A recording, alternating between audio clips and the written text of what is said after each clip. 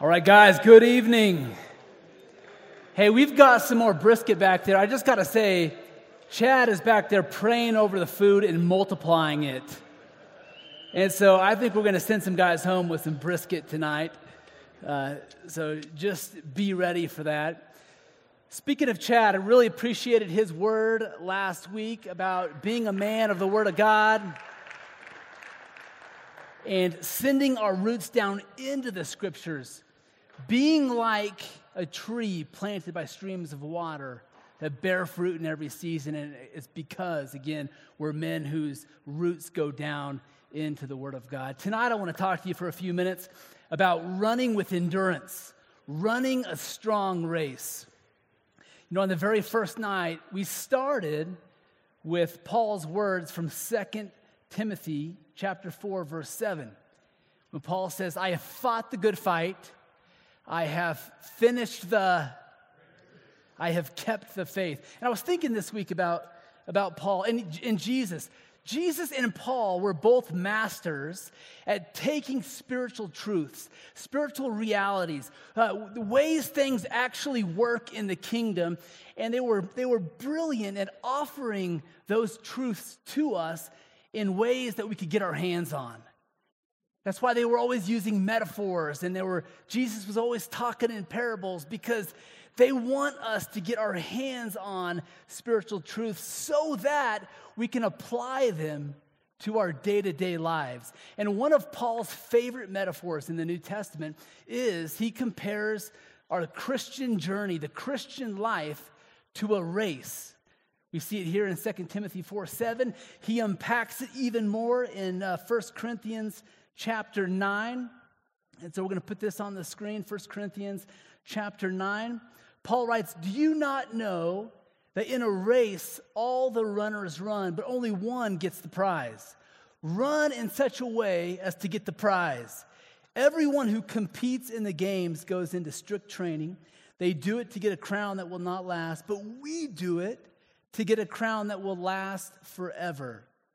Therefore, I do not run like someone running aimlessly. I love that phrase. I don't run like someone running aimlessly. I run as a man who's running in a way to get the prize.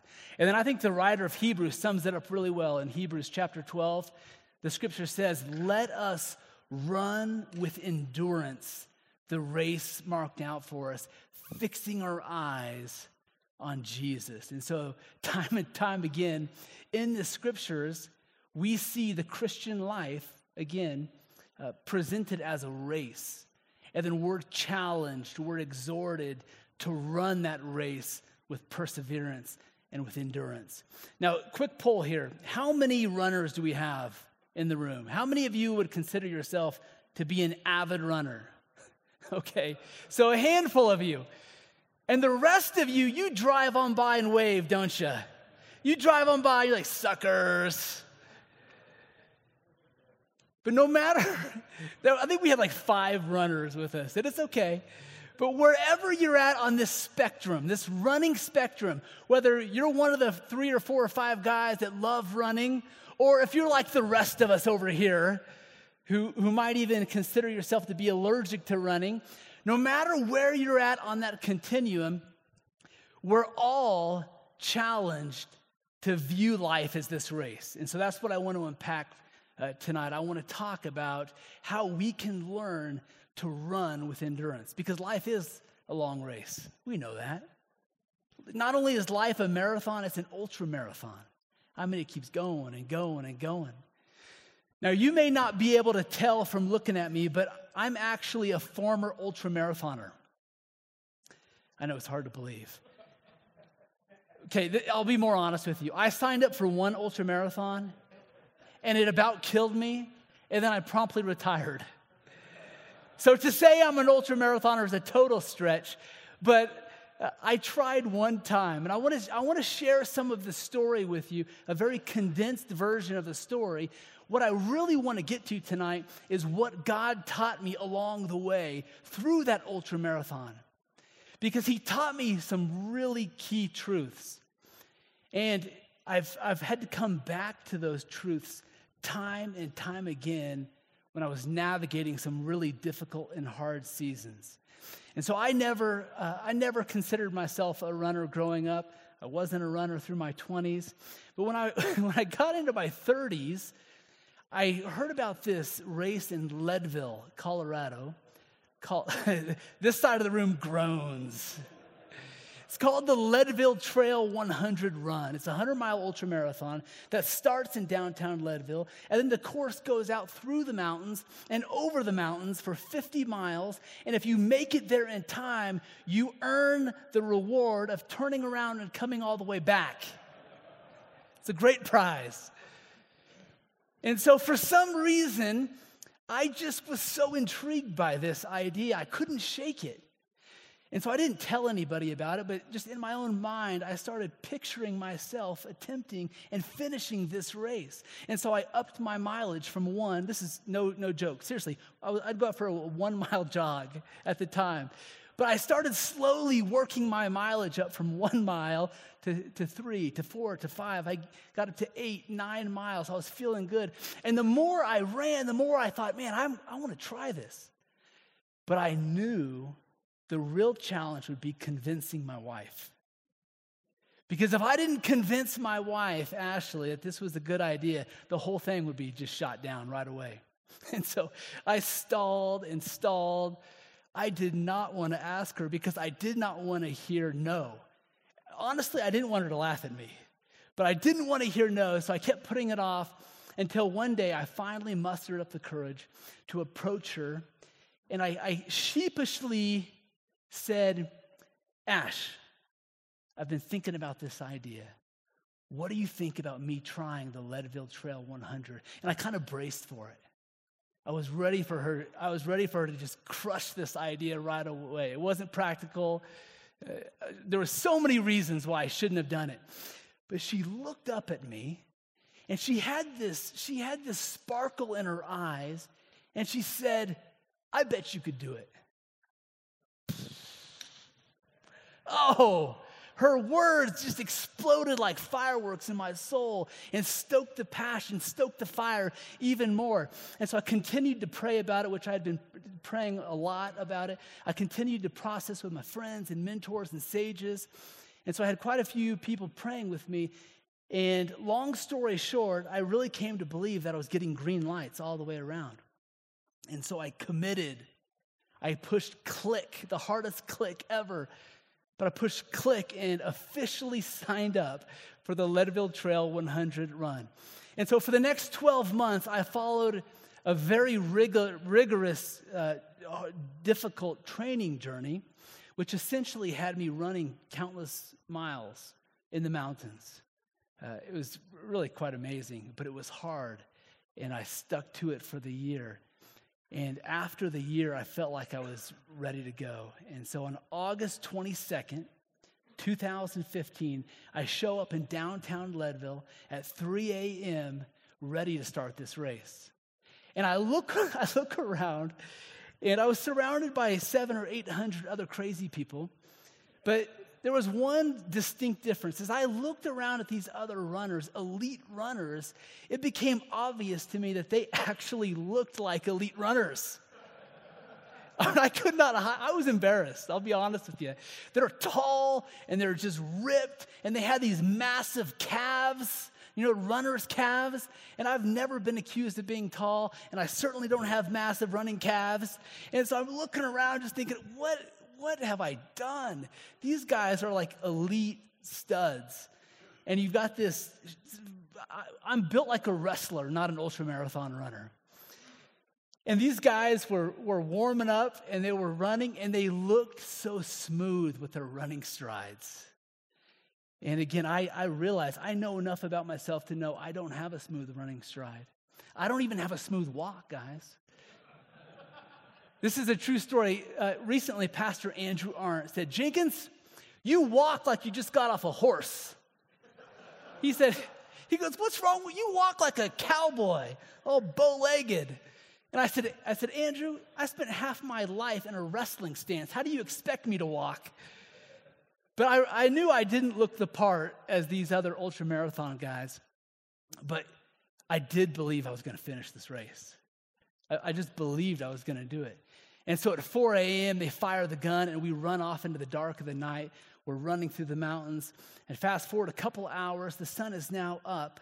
It's about 7 o'clock, and I'm running down the first mountain pass at mile 20. And I felt great. Confidence was just surging. I just kept picturing the finish line and meeting my wife with this just salty kiss at the finish line. And I was feeling so good at mile 20. And then I was coming down this really steep section of the pass, and then all of a sudden, it felt like somebody stabbed me in the side of the knee with a knife. Just pain shot through my entire leg. And so I looked like a train wreck trying to come to a stop, but I managed to stop and kind of check out my knee. Then I tried to walk and jog, and I realized it was bad news. I could tell something was really jacked up in my knee. But I was still up on the mountain. I didn't have a choice. And so I worked my way slowly down off this pass, got on flatter ground, and I was able to start jogging again. And I told myself, hey, after training this long, I'm going to keep going. I knew there would be pain coming in, and so I kept going, made it to mile 25, 30, 35. When I got to mile 40, I was a hurting unit. By mile 40, I had found 2 large sticks in the woods.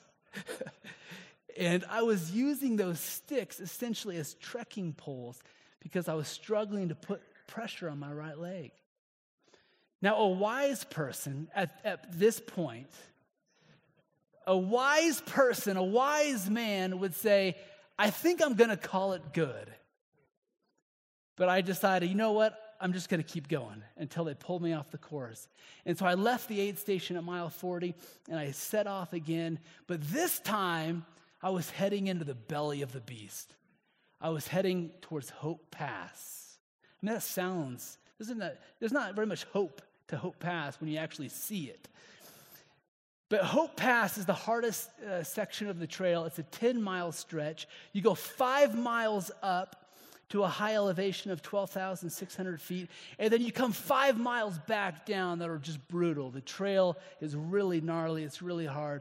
And so I left, and I started working my way up Hope Pass, and it was certifiably ugly.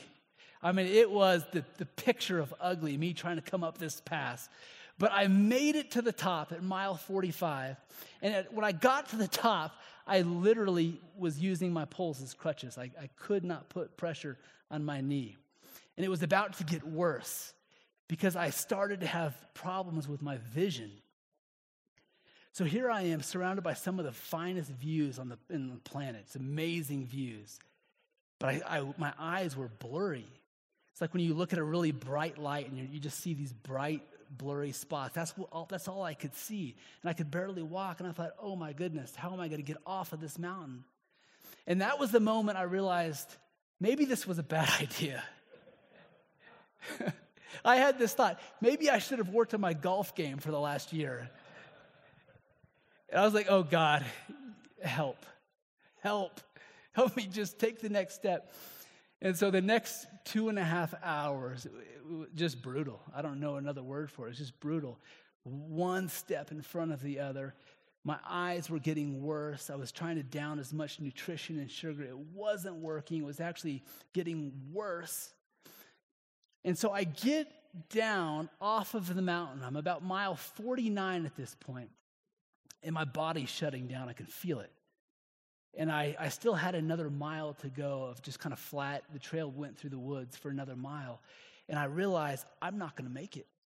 I can't make it another mile. And so I decide to go off trail. There's a groan on this side now. Ugh.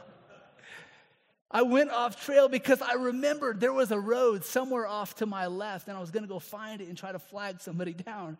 And so I'm stumbling through the woods like a zombie. And miraculously, I come upon these 2 people that are camping in this very remote campground. And it was a young man who was about 20 years old and his girlfriend who was about 20 years old. And they're thinking they're alone in the mountains. And they were acting like they were alone in the mountains. They were all over each other. And the last thing this boyfriend expected is for me to come out of the woods. So I come out of the woods just looking like absolute death.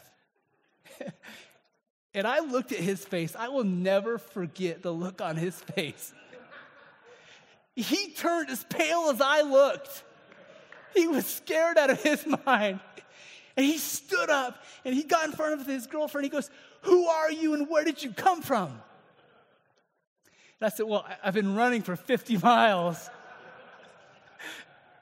It's just a crazy story." I said, "I need some help. I need you to give me a ride." And so he ended up being a great, nice young man. He said, "Okay, get in my truck." And he drove me the final mile where I was able to, there was a medical team, thankfully, that evaluated me. I was able to get some initial care there. Then they sent me to the hospital. And so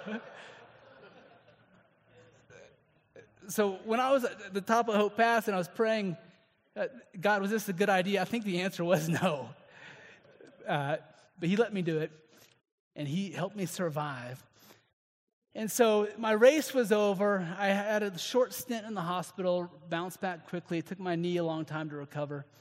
But in the months after this experience, I really wrestled with disappointment. I really believed I was going to finish, and I felt like a failure. Isn't that crazy? I made it 50 miles, but still in my heart, I felt like a failure. I felt like I just totally blew it. And so I was just wrestling with disappointment over this.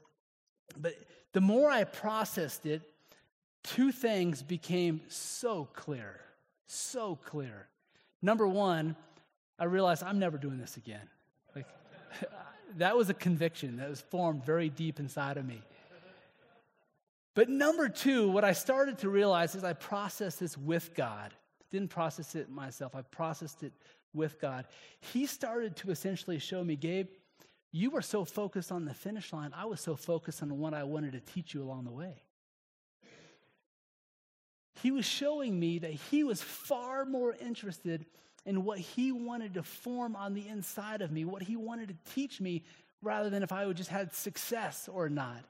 And that's true for all of us, isn't it? As men, we can tend to look at the finish line. We have these dreams and these goals and all of these things that we can run after. And those are okay. Those can be good.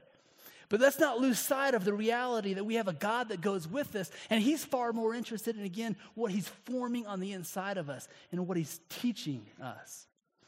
And so there are 5 primary things. The more I process this experience, there are 5 primary things, takeaways that I really believe that God wanted to teach me.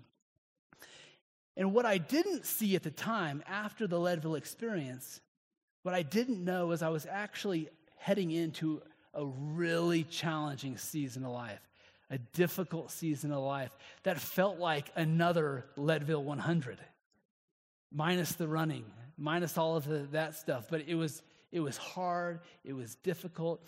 And when I was navigating this season of life, God continued to encourage me by bringing me back to these core principles.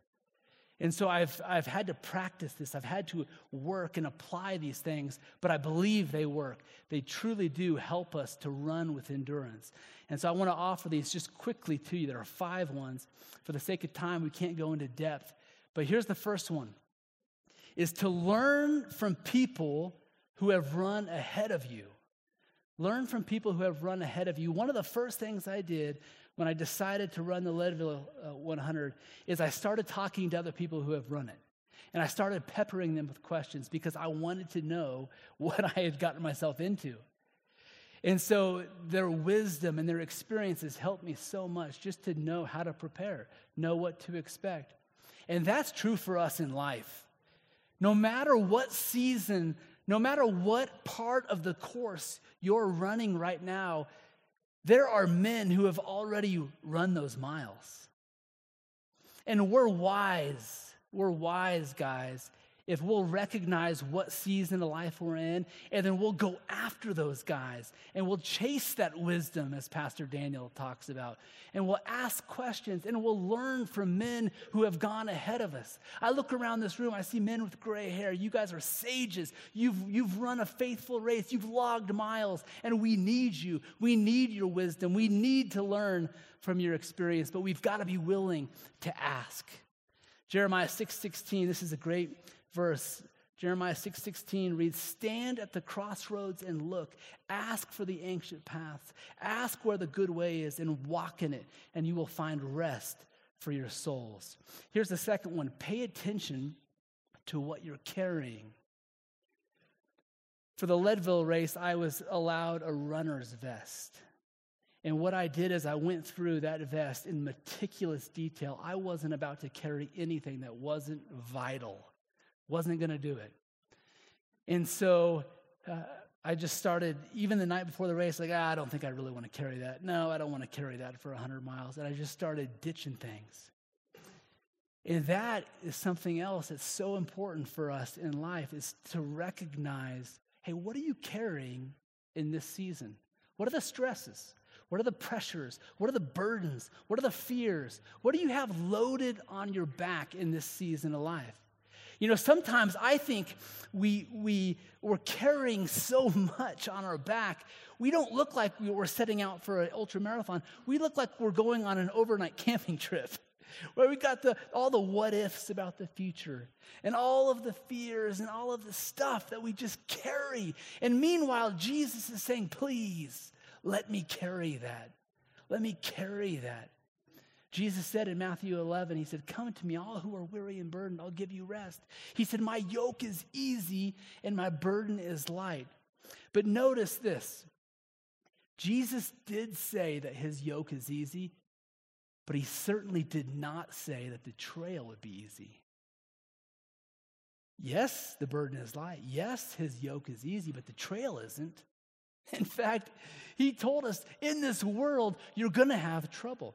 You're going to have seasons, and I will have, where it feels like you're just on the incline again and again and again.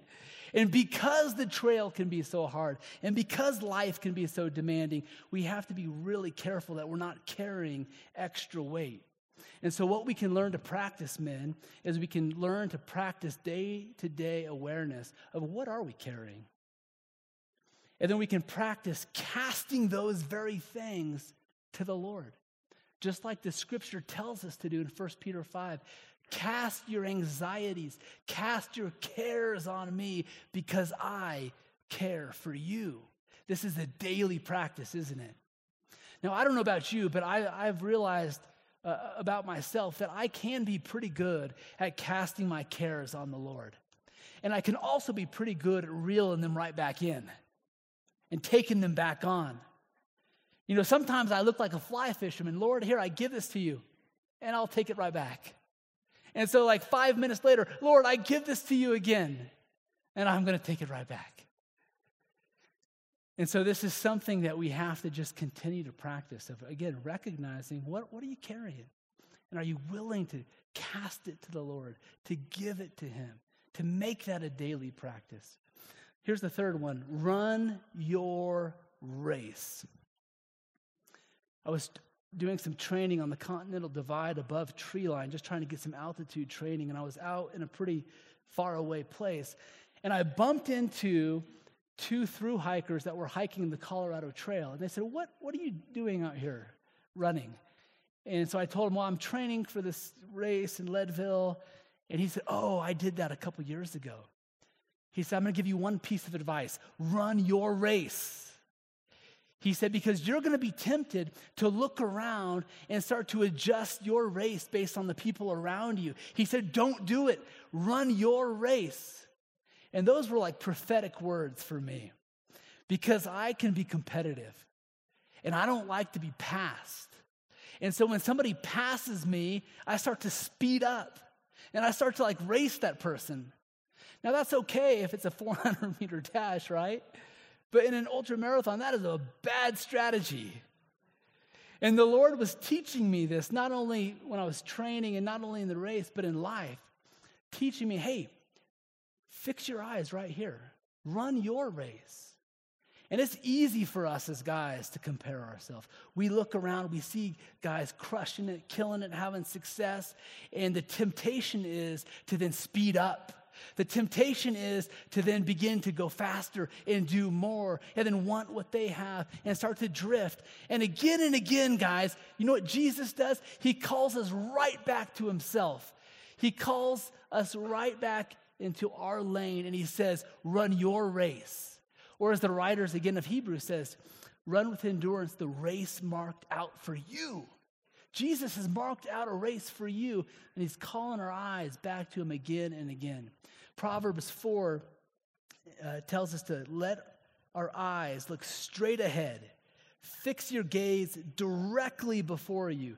Give careful thought to the paths of your feet, and be steadfast in all of your ways. That's a daily practice. We got to practice that or we will drift. We will compare ourselves. We will speed up. We'll start to run somebody else's race. We got to run our race, the race that Jesus has for us. Here's the fourth one, rest and refuel. This is probably one of the most important elements of ultramarathon running. It's been said that ultramarathons are actually an eating and drinking competition with a little running mixed in. Because the last thing you feel like doing when you've been running that many miles is eating or drinking anything. You don't want to do it. And so it's easy just to say no thanks. But if you don't, you're going to hit the wall. You're going to bonk like I did, hard. And so resting, refueling, understanding what we need is so important.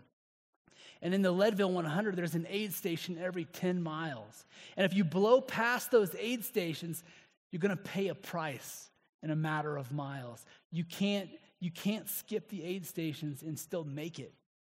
And that's true for God's design for this race. And God has essentially given us an aid station every 7 days, hasn't he? With the Sabbath. And it's easy to be in different seasons of life that are hard and demanding. And it's easy to think, well, I'm in a busy season. And so if you blow past that Sabbath time and time again, there will be a cost down the road for it. We can't cheat God's design to rest, to refuel, to take a deep breath, to take a nap. We gotta learn to enjoy the Sabbath and rest. And I also realize that for some of you, you feel guilty about that. You feel guilty about resting, slowing down. And I don't know how to give you any more permission than to say, well, God rested, didn't he? It was his design for us to rest, but he modeled what rest is. In Genesis 2, verse 3, then God blessed the seventh day and made it holy, because on it he rested from all the work of creating he had done. God rests. He commands us to rest. It's an aid station. We got to do it. I know we know this, but here I just want to remind you, I want to put this in front of you as an encouragement, a challenge. How are you doing in this way? Are you resting? Are you refueling? Are you running at a pace that's sustainable? Are you honoring the Sabbath? Because we have to if we're going to race for the long haul. And then here's the fifth and final one. Don't run alone. My favorite aspect of the Leadville 100 is they give you a team of pacers, and at mile 50, they come alongside you, and they alternate, just encouraging you, carrying the load. Here, let me carry all your stuff. And they just keep you going. They just make sure, hey, stay the course, one step at a time. And that's a great picture of friendship that we all need. We all need these pacers that come alongside us, and they're for you. And they're encouraging you. And they're holding up your arms when you need it. And they're with you in those dark, cold, lonely moments. And this is the last scripture. This is Jesus again modeled this for us in Mark chapter 14 in the Garden of Gethsemane. He took Peter, James, and John along with him, and he began to be deeply distressed and troubled. He told the other disciples, you stay here. Peter, James, John, come with me. He wanted those guys with him. And he had been cultivating those friendships long before those moments, didn't he? And that's just something else that I want to encourage us to be aware of. If in this season, who are those guys that you have running with you? Who are those guys that know how you're doing? They know you. And if you don't have them, maybe you would say, man, I've been running fast and I've been busy and I've got a lot of acquaintances, but I don't have as many guys that really know me. Well, the reason we do fire teams is to provide an opportunity for just that. So you're not running alone. So I'm not running alone. None of us have to. And so in just a little bit, you're going to hear more about the opportunities we have to engage with the fire team. But we've got groups all over the city.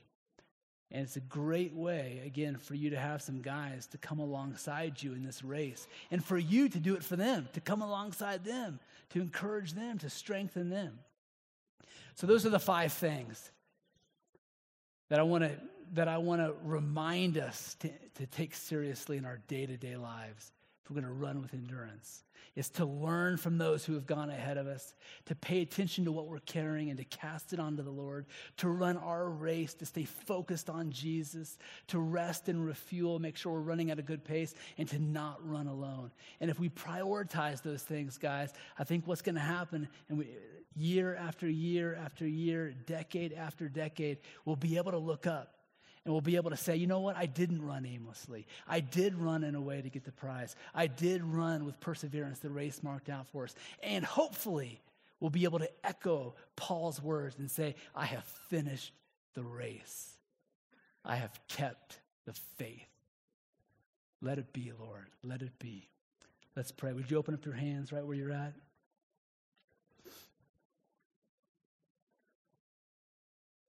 Father, we want to be men who are able to say that we have fought the good fight, we have finished the race, we have kept the faith. But God, we also know we can't do that without you. We can't do that. We need you, Jesus. We need your strength. We need your life. We need your power. We need your wisdom. We need the relationships that you want to bring into our lives. We look to you, Father, to make this happen. But in a new way, we say yes to this call of running this long race. Help us to live out this long obedience in the same direction, Father. In Jesus' name, all the men said, amen, amen.